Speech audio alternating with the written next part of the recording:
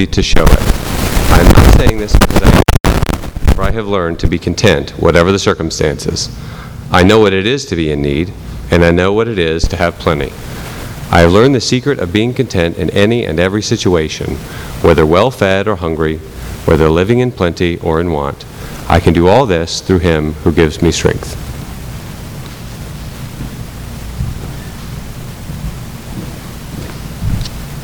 Thanks, Ben. Well, this is our second to last message in this study of the book of Philippians. We'll be finishing up next week.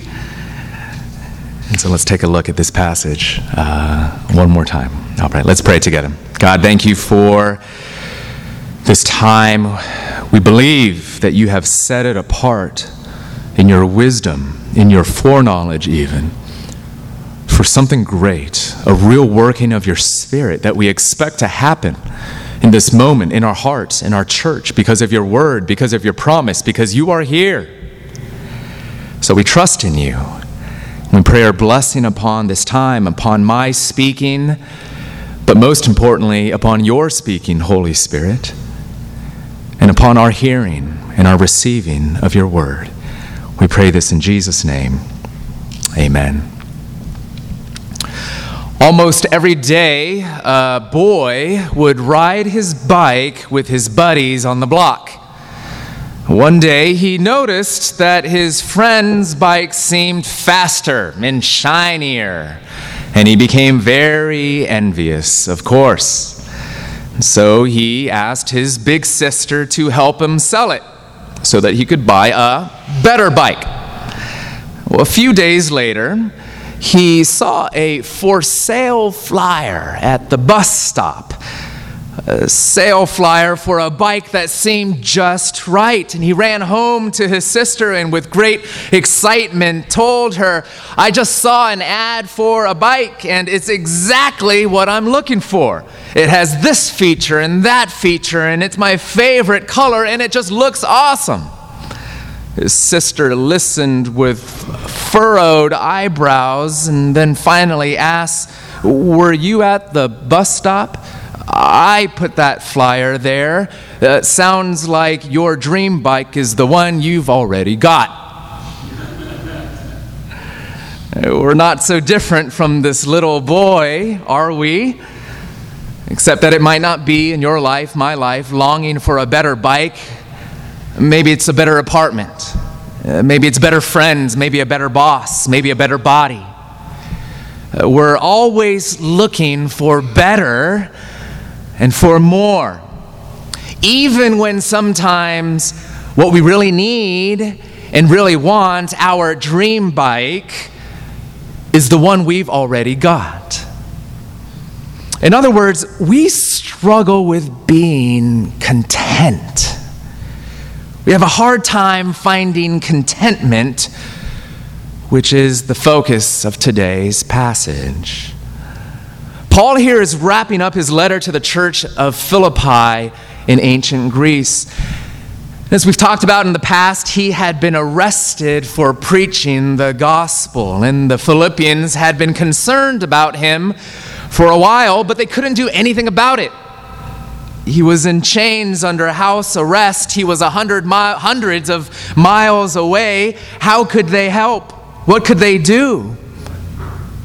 Until finally they came up with a plan. They would send one of their members, Epaphroditus, whom we heard about earlier in the letter, to send Paul a gift, basically a big care package, which included generous financial support and personal letters of encouragement, which was in part why Paul wrote this letter as a word of gratitude and reciprocal encouragement to the Philippian church. And this is why he writes in verse 10, "I rejoiced greatly in the Lord that at last you renewed your concern for me. Indeed, you were concerned, but had no opportunity to show it." So here in these verses, Paul's expressing his gratitude, and yet he also wants to be clear. He doesn't want them to feel obligated to send him more. Why? Well, he says because he's content with what he has. As he says in verse 11, I'm not saying this because I'm in need, for I have learned to be content, whatever the circumstances. I know what it is to be in need, and I know what it is to have plenty. I've learned the secret of being content in any and every situation, whether well-fed or hungry, whether living in plenty or in want. I can do all this through Him who gives me strength.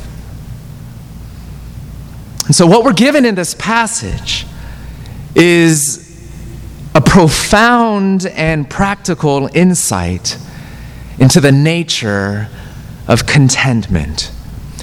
And here we find, and we're going to see three things. First, the meaning of contentment. What is it?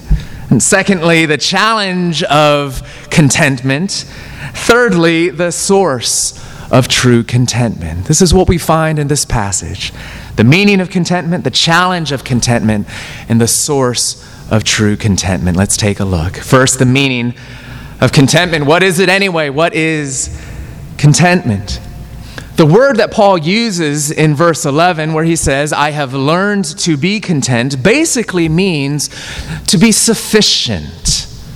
It means enough. So first of all, contentment, if we could slowly build together an understanding, a definition of contentment, contentment means to be satisfied with what we have. It's a satisfaction of the soul. Contentment is when your heart's desires are resting and not raging. And someone says, well, that just sounds like an excuse to be lazy, to kind of just sort of check out and not care. Well, no, it's clear here that contentment's not passivity. It's not just shoulder shrugging, oh well. It's not boredom. Contentment is strength. Paul is clear that as he's talking about where this comes from, he says, I can do all this through Him, through Christ who gives me strength. Contentment is a form of inner spiritual strength. It's not passive. In fact, you could even say it's an inner fighting for a steadfastness of heart. It's an inner wrestling, a steadiness of the heart in a rocking world. Which leads us to the reminder that what we're talking about here is something spiritual, not just something natural. Paul here is not talking about natural temperament or personality. He's not just saying be chill. You know, some of you are naturally just chill people. Look, chillness is not godliness. Not in and of itself. Paul is talking about something that had to be built into his life. It's why he says, I have learned contentment. It's something that needs to be learned from the inside. He even calls it a secret. It doesn't come naturally, doesn't even come easily. It needs to be pursued, studied, learned, and it starts within by the grace of Jesus. So let's put it together, and here's a definition for you. Contentment, as Paul presents it to us in this passage, is the inner spiritual strength of a satisfied soul. The inner spiritual strength, not passivity, not just checked outness, not aloofness, not I don't care, not I'm shrugging my shoulders, but a strength inside of a satisfied soul, a heart that says, yeah, it's enough. Do you have that in your life today? Do you see marks of this definition, marks of this kind of contentment in your life? Do you want it? Do you want it? Because it's a battle, isn't it? So our second point leads us to remember it's hard. to foster, to nurture this kind of contentment. We live in a world of discontentment. And in fact, to nurse that or to leave that in our hearts untreated and unidentified actually leaves our souls in danger. Here's the danger of discontentment. We live in a world that you might describe as one that's been seduced by the myth of more. That whatever's wrong with you now, that you would be happier, or you'd be more fulfilled, or you would be more you, the true you, the better you, if only you had this, or you had him, or you did that. The way in which it's sold to us, of course, through advertising and marketing, and then that's an easy target. The way in which we live lives, constantly comparing our own lives with that of others. And we don't even realize how much we do this. The way that you're looking at another person's life, or maybe the way you're looking at yourself in the way you used to be. Comparison with myself, the former version. I used to be better, stronger. How do I recover that me? The way in which we can succumb to a picture of happiness in life as presented in movies or stories or in Facebook. Oh man, haven't you experienced this? How easily you're clicking around, and whether if it's you hear people telling stories about their great adventures in life, overseas, or right in their own backyard, or you see pictures and you kind of notice, man, they're kind of going on better vacations. Their kids seem to be behaving. Their kids have smiled for this picture. A feat I seem to have a hard time accomplishing. Their wedding was more beautiful. Their house is better. They've traveled to more places. They seem to be happier. You feel like you're missing out. You feel like you're falling short, underperforming. It's easy to blame Facebook, but how about our own hearts? Because this is where it all begins. The desires that we have, the longings, or lusts, a word that the Bible uses too often only applied to things of a sexual nature. No, the Bible's use of this word lust is much broader. It applies to anything that we just want a little bit too much. It's an over desire, a mega desire, a must-have desire. Even if that desire started out as a good and innocent desire, but when it became a demand for more stuff, a better spouse, more comfort, greater security, a more pain-free life, a more exciting life. And should we be surprised that that's sort of the impulse of our hearts, when if we read the Bible in its earliest pages, we come to know that the first sin, the original sin of Adam and Eve, in fact, was the sin of discontentment. God said, here you have everything that you need, most especially me. And yet in their hearts they said, we want more. Thanks God, but it's not enough. You're not enough. You see, sin, yes, it's rebellion. Sin, yes, it's breaking God's law. Sin, yes, it's idolatry. Sin, yes, it's running away from God. Sin, yes, it's a violation of the law of love and the law of justice. But dear friends, don't you see, sin is also a lack of contentment. God, you could have done better. God, you should have given me more. Where we fundamentally believe in our hearts that God has withheld something good from me. Nursed in our hearts then, and we can see this in our lives, I see it in mine, How this sort of discontentment absolutely can destroy your souls. Because it destroys our relationships. You can't celebrate that friend who posted those great Facebook pictures that tempt you to envy them. You can't celebrate good in their lives anymore, can you? Because envy breeds spite and competition. Your neighbor who seems to have things that you wish you had, and you're looking at what you have, don't you know you're sort of stuck in this life of comparing left and right and up and down? You're always either looking up at people, resenting them, or looking down on them, gloating in what you have that they don't. You've consigned yourself to a life of pride or jealousy. Discontentment destroys our relationships, but it also destroys ourselves.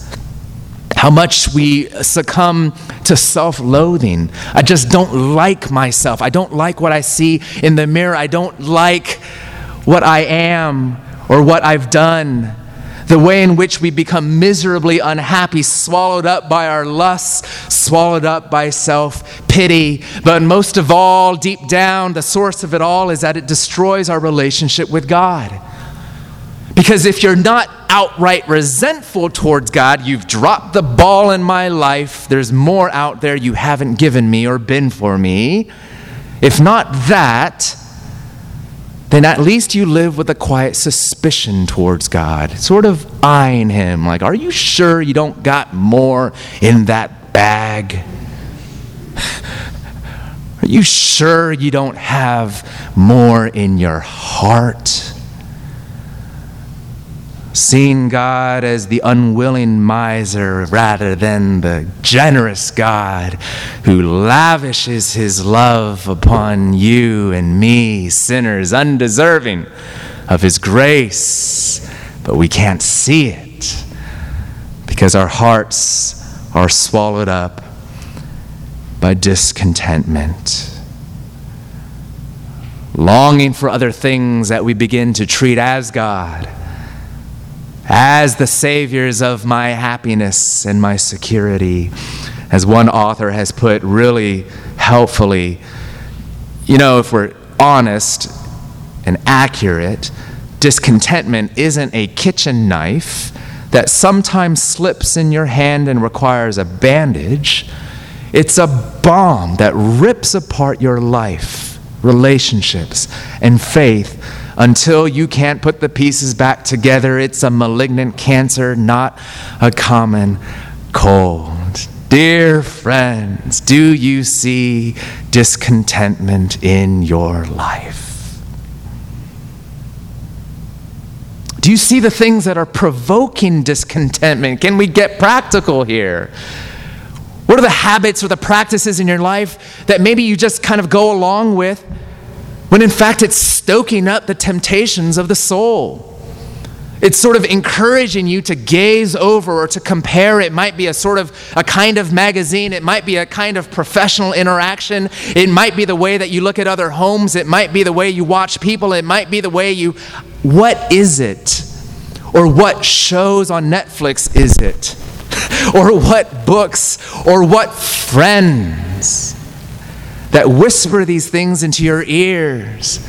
What is it that breeds and fertilizes the weeds of discontentment in the garden of our souls? Do we know?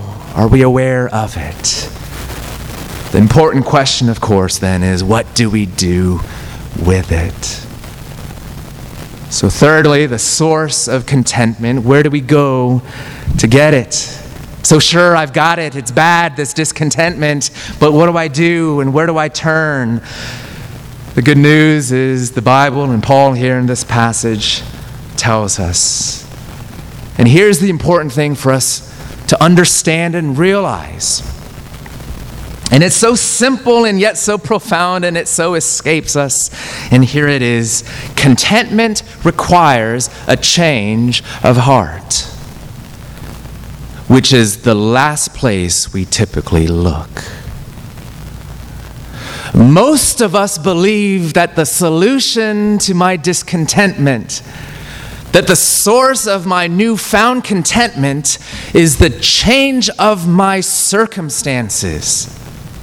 I would find satisfaction of soul if I could just get that new bike, or spouse, or job, or travel itinerary. What I really need, says our misconstrued soul, are new circumstances. When Paul points us and promises us a new heart.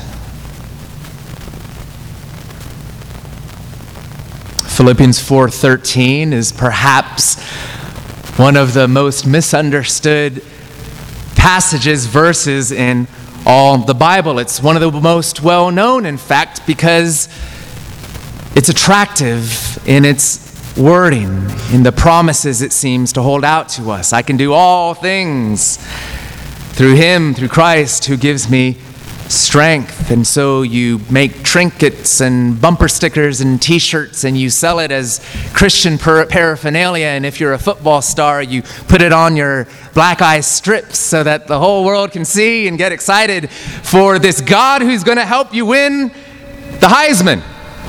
And he won it, Tim Tebow, and apparently did have a lot of talent and apparently strength, and I'm not knocking Tebow, he's got knocked around enough. But what is the right understanding of this passage, too often taken out of context? Here's the thing. Ironically, this verse is used too much to validate our discontentment. God, give me strength so that I can not be discontent and get that thing I really need, which you're going to give me strength to get. When in fact, if you look at the context, it's actually the very opposite message that Paul is sharing with us. It's not about making your wildest dreams a reality with the help of God. It's about embracing your reality even when it's not your wildest dreams, which really takes the help of God. Paul is talking about living in a whole range of circumstances, where he says there have been times in my lives where I've had a lot of stuff, and times in my life when I've had absolutely nothing. Times in my life when I've been rich, and times in my life when I've been poor. Times when it's been easy going, and times when it's just stunk. Times when there's been a warrant out on my life, times when my life has been threatened, times when I've been beaten so bad I almost lost my life. And I write these words to you as I am presently in chains, possibly about to lose my life in execution in Rome. In the midst of this, I tell you, he says, whatever the circumstances, I have found the secret to face them, whether good or bad or high or low, and it's the secret of the grace of contentment. In other words, he's talking about a heart that's plugged in to a different place besides his circumstances.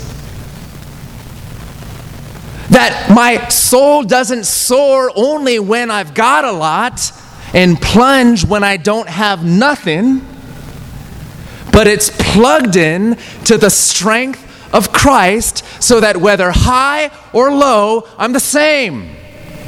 Full, satisfied, enough in Christ. Paul is not encouraging Christians in this verse to go out and conquer the world. He's reminding them that they can persevere and press on even when it feels like the world is conquering you.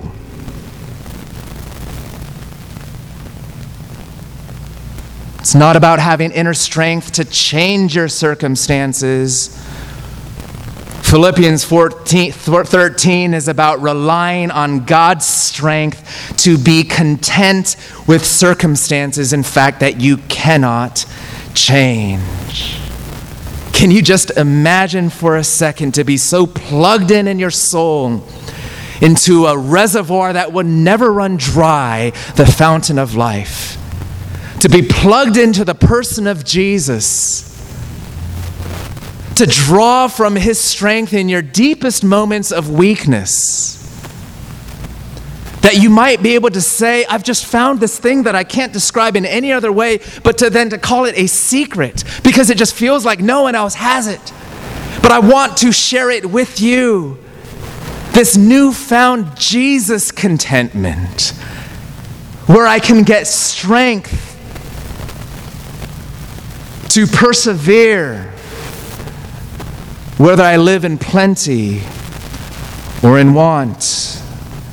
As one author helpfully put it, this verse is not about winning the football game. It's about how you respond when you lose the football game, or get injured for the season, or fail to make the team altogether. It's not about getting that new job, that new house, or that new outfit. It's about finding your satisfaction in the job you already have, in the house you already own, and in the wardrobe already hanging in your closet. I can do all this, even when it hurts, and even when it looks like it all might end, through him who gives me strength. Which is, of course, a strength of identity, to know that in Christ you have been called a son or daughter, to know that you are loved because of who you are in Jesus, not because of what you have done, which means that all the discontentment of heart for not having performed as well, or having failed, or not having achieved what you feel like you need to achieve to impress God or impress neighbor, you can find this quietness and rest of soul to say, to be in Christ, to be his son, to be his daughter, it's enough. It's enough. To have a strength of trust, to know that even when it feels like I'm lacking, that thing that I wanted or thought I really needed, I don't have, and yet here's a God who has promised to provide for all my needs. A God who's in the wonderful but frustrating habit of giving me not just what I want, but what I really need. A strength of trust in this provider, Jehovah Jireh, that releases my heart from its grip on that thing that I've basically bowed my whole life before, as it were an altar. Must-haves that I can now back away from with trusting contentment, because I believe with strength in my heart that God is on my side. A strength of trust that enables me to know that God is all-wise, that though it appears through human eyes that he's withholding from me, to know that I can trust his heart, that he is for me, and that he can see all things, that if I could see what he sees, that I could believe that I would choose as he has chosen for me. But I don't see, so I'll trust in the all-wise one, submitting my will to his, believing that I can be satisfied, knowing that in his economy and by his grace, according to his promise, he withholds no good thing from me. Full contentment with one's condition, writes Thomas Boston, the old Puritan writer. Full contentment with one's condition goes in equal pace with a man's clearness as to his interest in Christ. Do you want satisfaction of soul? Go to the one who can satisfy all your deepest longings. For significance, he seats you at his table and crowns you with his crown. You can't get any greater in the eyes of God than you are today in Christ. The satisfaction of soul of knowing that you've been loved, that you've been forgiven, that you've been set free from the guilt of sin, that you've been counted as righteous in his sight, that you've been endowed with dignity, gifts and skills now appointed to his service, that you might make him reign in his kingdom through all parts of life, in your work, in your neighborhood, in your homes. The dignity of being called into his service, not sidelined, but wearing the uniform of the king, satisfying your heart, a heart that so often lusts with discontented longing for significance and security. People and things in this world cannot make us content. Relationships fail, achievements fade, experiences disappoint. What we need is something or someone above all these things that they can't touch, that never runs out, that never changes. Do you know? I know someone like that. Do you know him? His name is Jesus. He gives strength to weak people, discontented, self-destroying people like you, like me, who by his grace can begin by faith, proclaim and confess, as the psalmist does in Psalm 73, my flesh and my heart may fail, but God is the strength of my heart and my portion forever. Like the prophet Habakkuk in chapter 3, after a long litany of warnings from the Lord himself, after hearing about the calamity and even judgment that's coming to his own nation, to himself amongst the people of Israel, that he might have the faith, the confidence, the security to confess these words. Though the fig tree does not bud, and there are no grapes on the vine, though the olive crop fails and the fields produce no food, though there are no sheep in the pen and no cattle in the stalls, yet I will rejoice in the Lord. I will be joyful in God, my Savior. The sovereign Lord is my strength. What is the cattle in your life that is dying, the sheep in your pens that are lacking, the fig tree in your experiences that is not budding, the grapes that are not producing, the olive crops that are failing? What are the circumstances around you that tempt you to be discontent? Do you know the Savior that gives you strength to say, yet I will rejoice in the Lord. He is my strength. As the apostle has said, have you learned this secret, dear friends? Have you learned what it is to be content, whatever the circumstances? That you might say, I know what it is to be in need, and I know what it is to have plenty. I have learned the secret of being content in any and every situation, whether well-fed or hungry, whether living in plenty or in want. Can you say together with him, with me, I can do all this through him who gives me strength. Let's pray. We long for this, God. We long for it so much. I think we're not even finding courage to believe it can be possible. To be satisfied in you.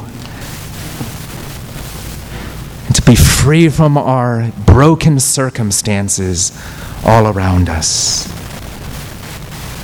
But we know that the greatest promise that looms in this passage is that you are the King who gives strength to weak people. And so even in this endeavor to learn and to grow in contentment, we confess first and foremost we are weak. And so we look to you. Fill us and give us strength for our contentment, for the glory of Christ, in whose name we pray. Amen. Let's stand.